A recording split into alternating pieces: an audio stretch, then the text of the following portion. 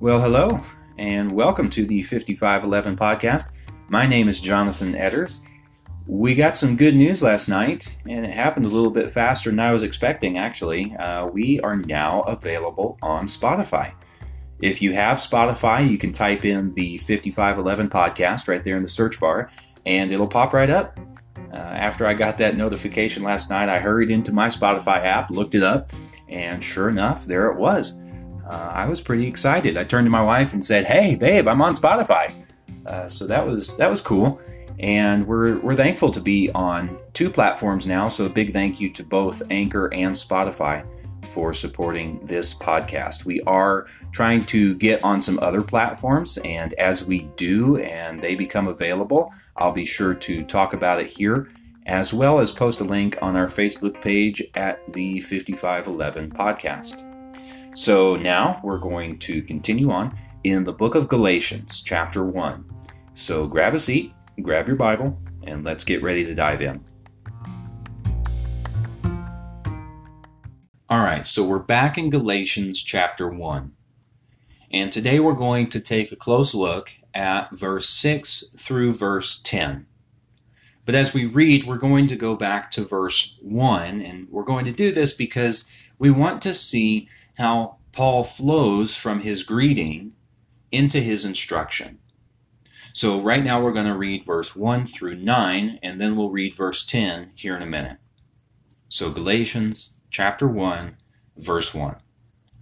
Paul, an apostle, not from men nor through man, but through Jesus Christ and God the Father, who raised him from the dead, and all the brothers who are with me, to the churches of Galatia. Grace to you and peace from God our Father and the Lord Jesus Christ, who gave himself for our sins to deliver us from the present evil age, according to the will of our God and Father, to whom be the glory forever and ever. Amen. I am astonished that you are so quickly deserting him who called you in the grace of Christ and are turning to a different gospel. Not that there is another one, but there are some who trouble you and want to distort the gospel of Christ. But even if we or an angel from heaven should preach to you a gospel contrary to the one we preach to you, let him be accursed. As we have said before, so now I say again, if anyone is preaching to you a gospel contrary to the one you received, let him be accursed. Okay, wow. How much of a transition was that? We go from verse 1 through 5, which is grace to you and peace from God and from Jesus Christ, and to God be the glory forever and ever, straight to, I am astonished how quickly you've deserted the gospel, how quickly you've turned away from the one who called you into the grace of Christ. This is a very quick transition. Paul is not wasting time here because the corruption of the gospel that had entered into the church at Galatia was this Jesus and mentality. It was a similar conversation that they were having back in Acts chapter 15 when Jewish believers were saying that Gentile believers were still needing to be circumcised and follow the customs of the law of Moses. And so it's the same thing happening here in Galatia. We have these Gentile believers, and the Jews, the Judaizers, I should say, are coming in behind Paul after he leaves, infiltrating the Gentile church and saying, yeah, it's great that you believe in Jesus. We do too. You believe in the resurrection. We do too. That's awesome. You just need to get circumcised and follow the law of Moses in order to be actually saved. It's faith in Christ, and these works equal salvation. And this is something that we still see today. It permeates the church all over the place. And it really is more pervasive than we think. And this is a mentality that's sometimes called synergism, to where we cooperate in our own salvation in that we bring something to the table too. And that's just not true. That's just not biblical. I like what Dr. Rod Rosenblatt says about this. He says, The only thing that we are bringing to our salvation is the sin that makes it necessary. Other than that, we bring nothing.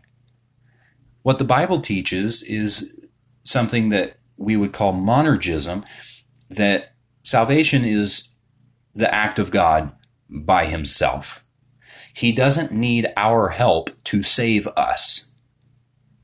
But again, this mentality permeates the church all throughout the church's history, even still today, to where we think we're cooperating a little bit in our own salvation.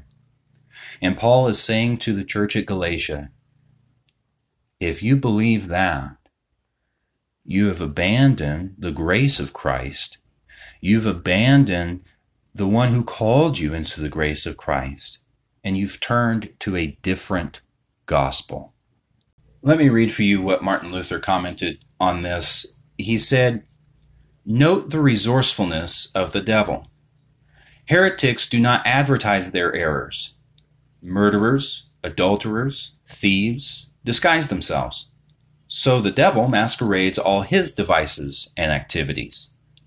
He puts on white to make himself look like an angel of light. He is astoundingly clever to sell his patent poison for the gospel of Christ. Knowing Satan's guile, Paul sardonically calls the doctrine of the false apostles another gospel, as if he would say, you Galatians have now another gospel, while my gospel is no longer esteemed by you. We infer from this that the false apostles had depreciated the gospel of Paul among the Galatians on the plea that it was incomplete. Their objection to Paul's gospel is identical to that recorded in the 15th chapter of the book of Acts, to the effect that it was not enough for the Galatians to believe in Christ or to be baptized, but that it was needful to circumcise them and to command them to keep the law of Moses. For except ye be circumcised after the manner of Moses, ye cannot be saved. As though Christ were a workman who had begun a building and left it for Moses to finish. That last sentence there is something that we can really zoom in on. As though Christ were a workman who had begun a building and left it for Moses to finish. Ouch. But that's exactly what getting law and gospel backwards does. It's to say that the law is the fulfillment of the gospel. It's to say that we go through Christ to attain to Moses. And so when these false teachers come in and they say, yeah, it's great that you believe in Jesus, now you need to do these things in accordance to the law in order to be truly saved. They're saying that the law is the fulfillment. And Paul calls such people who teach those things accursed. And the word for accursed there in the original language is anathema. And maybe you've heard that word before. It means to be set apart for destruction, cursed by God. And so Paul says there, if I come to you, if any of us come to you, if an angel comes to you, if anyone comes to you and teaches you another gospel, another teaching, other than salvation by grace alone, through faith alone, in Christ alone, let him be anathema. Let him be set apart for destruction and cursed by God. And then he moves on into verse 10. He says something interesting here. Verse 10, for am I now seeking the approval of man or of God? Or am I trying to please man? If I were still trying to please man, I would not be a servant of Christ. It's interesting how reintroducing the law after the gospel is actually more attractive to most people. Because what we desire in our flesh, in our sinfulness, is we desire the credit, or even a little bit of the credit. That, yeah, Jesus died on the cross, but then I did a bunch of good works to add to it. Yeah, God saved me by his grace, but then I obeyed. And we want a little bit of credit. And this is the seduction of synergistic teaching. Even if someone doesn't say it's 50-50, they don't have to say that it's half you and half God. Even if they said it's 99% God and only 1% your good effort, that is still law. That is still a perversion of the gospel.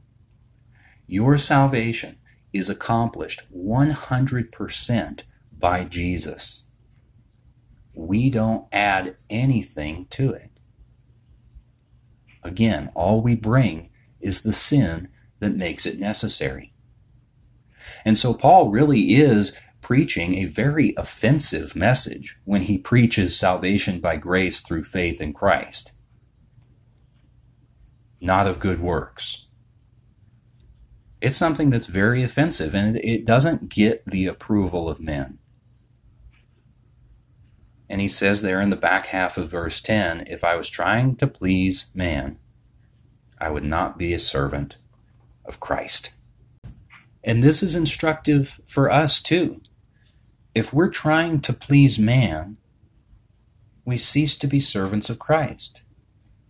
If our message as the church is to attract carnal man by telling him either that there is no law or that there's part of the law that he's responsible to fulfill in order to be saved, and that he gets to take partial credit, if we're telling either one of those lies, we cease to be servants of Christ.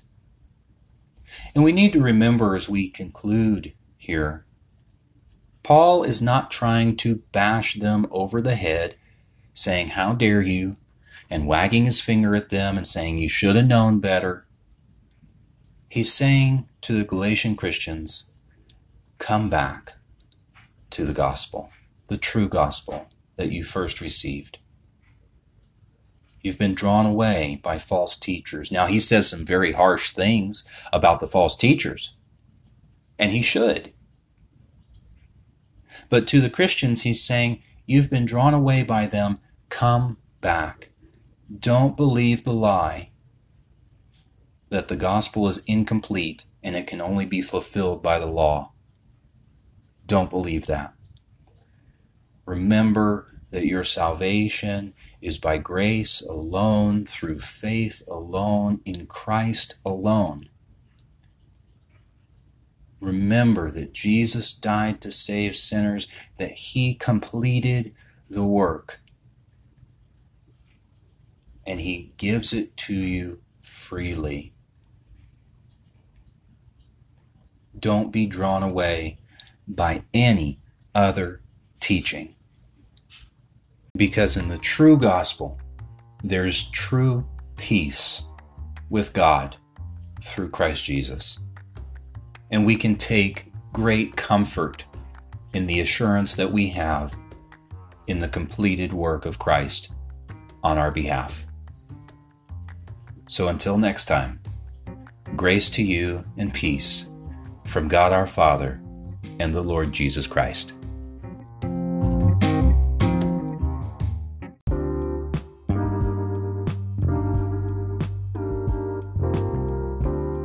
Hey there, this is Jonathan Edders. Thank you for tuning in to the 5511 podcast. The 5511 is a devotional podcast that gets its name from Isaiah 55:11, where God promises that His Word will do His work. The heart behind this podcast is to hear and receive God's promises day by day as He has revealed them in His Word, the Bible. You can connect with us on Facebook at the 5511 Podcast.